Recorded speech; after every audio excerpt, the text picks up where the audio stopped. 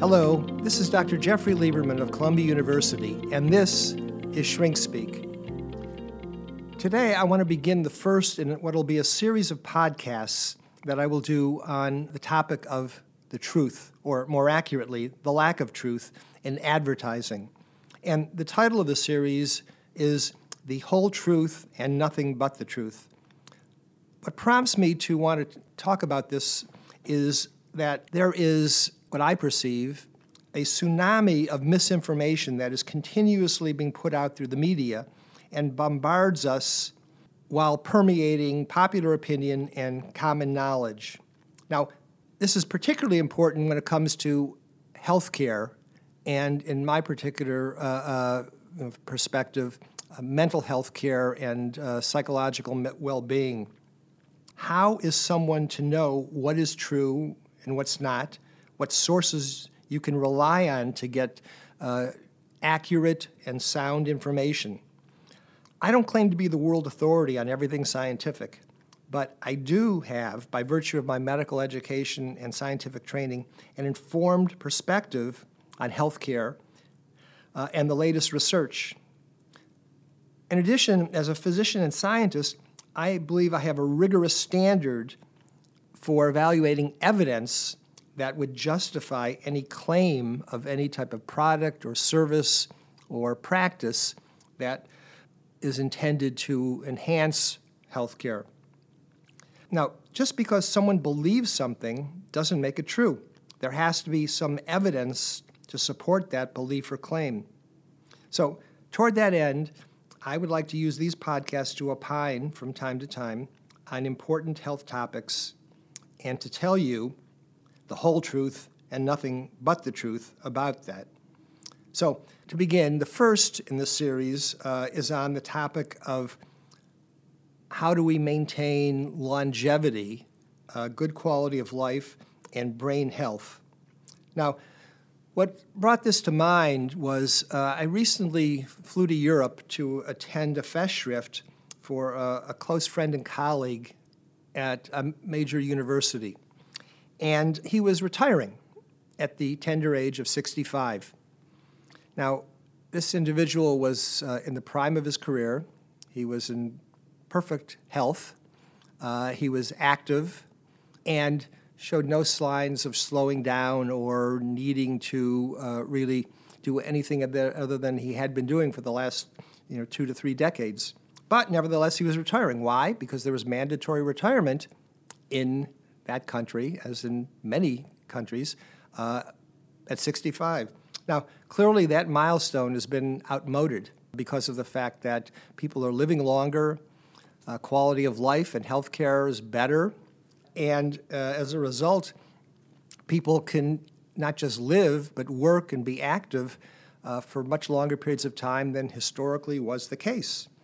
But our society and policies in all countries haven't yet adopted to it.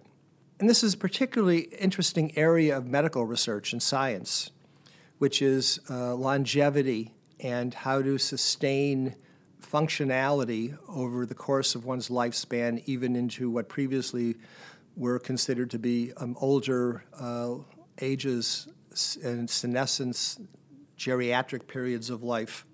And it turns out that although there clearly are temporal boundaries to when you're born, how long you can expect to live, the first rate-limiting factor is avoiding disease. So if you grow up and you maintain a reasonably healthy lifestyle and you don't get diabetes, you don't have cardiovascular disease, you don't have heart attack, you don't develop cancer or other life-threatening illnesses, which good health care can substantially avoid, the major factor which will limit your life and your ability to function during your life is something called allostatic load. Now, allostatic load is a term that was coined by an eminent scientist at Rockefeller University named Bruce McEwen, and it represents the physiological consequences, or in other words, wear and tear on the body, including the brain, that accumulates as an individual is exposed to repeated or chronic physical and psychological stress over the course of their lifetime. Now, allostatic load can be measured by virtue of the effects it has on different organ systems, the cardiovascular system, endocrine system, central nervous system, immune system, but also at the cellular and molecular levels. And what this represents is basically every day of your life, your body has to do work. And it works against what are the physical conditions you're exposed to and also the psychological conditions you're exposed to. And this work requires energy, it requires efficient functioning, and it requires the creation and elimination of waste products in each of the multi-billion cells of your body. So the more efficient that process, the better you are going to be in terms of your longevity and your ability to function over as long as you live. So what can you do to diminish allostatic load and its effects on your body? Well, there's a lot of products and things that are promoted and marketed that claim to have the ability to cleanse you, to enhance your plasticity, your strength, your youth, your vitality, and extend your life. And for the most part, most of these are BS. They're inaccurate, they're false, either intentionally or unintentionally and misguidedly in their claims. But this has become an area of intense scientific interest, and already there are some practices and some things that there is very substantial evidence that indicate that they can and do sustain longevity and vitality of your body and including your brain. The first of these is caloric restriction. And caloric restriction means simply taking in fewer calories. Now, this work has been proven over and over again in studies in animals. Human studies are ongoing, but as you can imagine, it takes years to verify the claim. But in my opinion, there's no question that this is sound and accurate. Now, by caloric restriction, what we're saying is that if a person reduces what would be the normal daily caloric intake by a certain amount, and the standard amount that's referred to from the research that's been done is about 30%. So if the normal daily intake that an adult person would have is, let's say, 2,000 calories or 2,500 calories a day, if you reduce that by a third or more, then that will achieve this caloric restriction, which then accrues to enhancing your longevity. The second thing is exercise. Now, physical exercise has many, many benefits, health benefits, including longevity, including brain plasticity. So exercise means physical exercise, which is either aerobic or anaerobic, and to sustain for sufficient periods of time. Now, how much you need to do, do you need to do daily, 1 hour, 2 hours? No, but it's got to be some significant amount, and probably the more you do, the better, although it may not be a completely linear relationship. In addition, there's also mental exercise. So particularly as you get older, maintaining mental activity of all forms, so social activity, intellectual activity, professional activity is good. If you're retired, if you're not active in a sense that you are when you're sort of in earlier stages of your life, people often take up bridge, they'll do crossword puzzles, they'll do Sudoku. There's products that are marketed like Luminosity, which are kind of cognitive exercises, but it's not clear whether those are any better than doing something on your own that's not in a kind of programmed, computerized format. The point is that staying intellectually, mentally active is very good. Your brain is in essence a muscle, so you exercise to, enhance or to sustain your muscle strength, your endurance. The brain needs this done also with its intellectual faculties. Now, another way that you can do this is not just engage in certain types of activities that are mentally stimulating, but also to change your routines. So, for example, if you get up every day and you go to the bathroom and you brush your teeth, or you have a certain hygienic routine, you could switch that up. Or if you carry your wallet in one pocket on one side or the other side, you can switch that up. Just the point is that the more you change things, and particularly as you go through middle and older ages, this also has this stimulating effect which can be salutary. The third thing of the definite positively helps sustain longevity and brain plasticity is sleep. Now, you can never get too much sleep. Most people suffer from a lack of sleep, but it's important to sleep.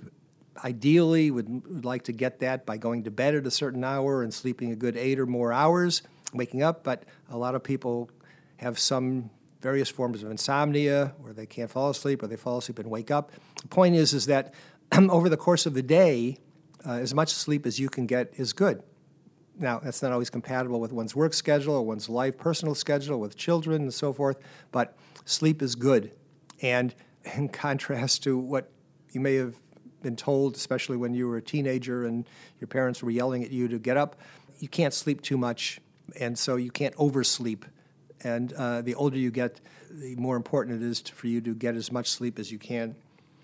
And then the final thing that I'll mention is a little more amorphous in terms of what the activity is that's beneficial, but it's really stress management. So stress is, for the brain, what inflammation is to the body. It's not good.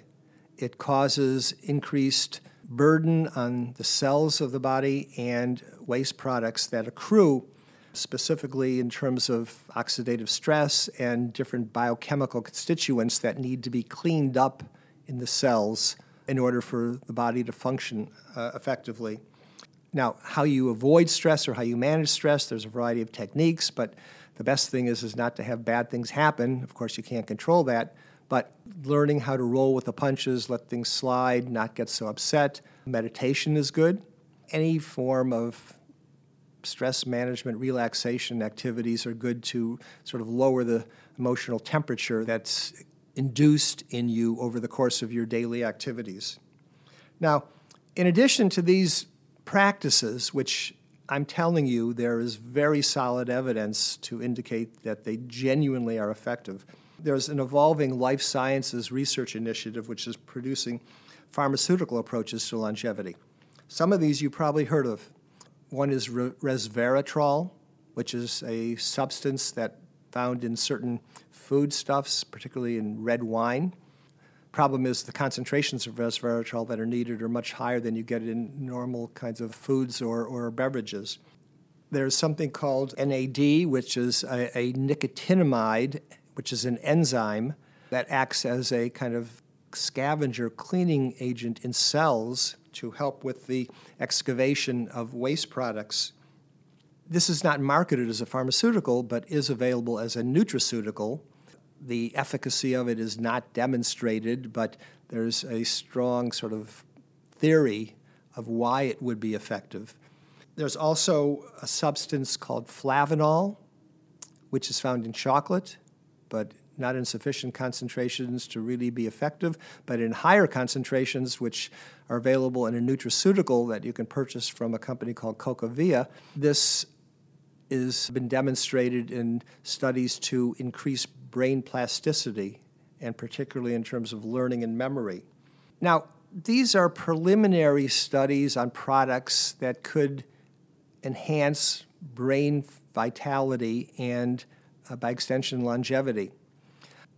They're not the final product, but they are a harbinger of what is to come, I think, and they've worked out through this research a process about how these things affect the body and even through genetic mechanisms to achieve their life-sustaining effects.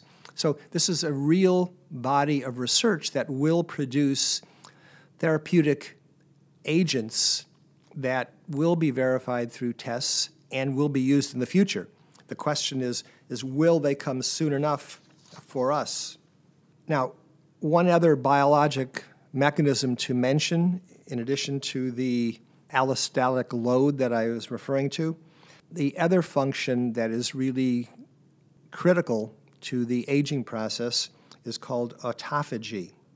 And autophagy is from the Greek terms and means self-devouring, and is a natural self-regulated maintenance mechanism that cells of the body have that disassembles unnecessary, dysfunctional, or waste components.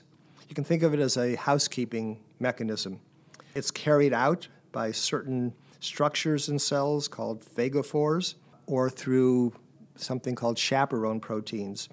But things that enhance autophagy are good because it means that your body is engaged in a efficient, self-cleaning and restorative process.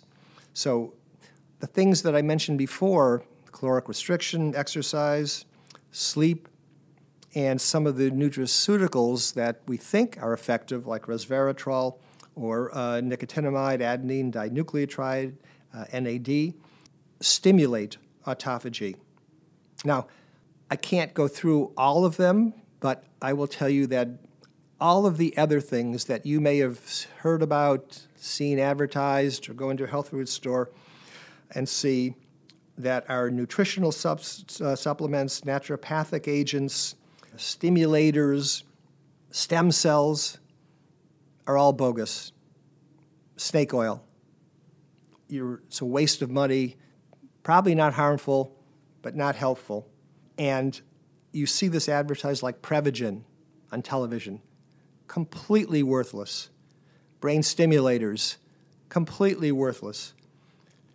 So this is something in which you need to remember the adage caveat emptor. And there's, I don't know where the FTC or the FCC is on this in terms of truth in advertising, but they say things which are completely false, and people spend a lot of good money on them. The last thing I'll say is that there's also some medicinal approaches that have been used by various doctors, and they're sort of pushing the envelope and maybe in some cases sort of crossing the line, using testosterone, using human growth hormone. The evidence on this is not consistent or clear. There are potential side effects, so I certainly wouldn't endorse them, but I can't tell you definitively what the consequences or any potential benefits are. So the take-home messages are, do what we know works, and there is more that's coming. The question is whether it's going to arrive in time, and you can help by calling for more funding of biomedical research to ensure that happens as soon as possible. So thank you for listening. This is Dr. Jeffrey Lieberman of Columbia University speaking to you for Shrink Speak.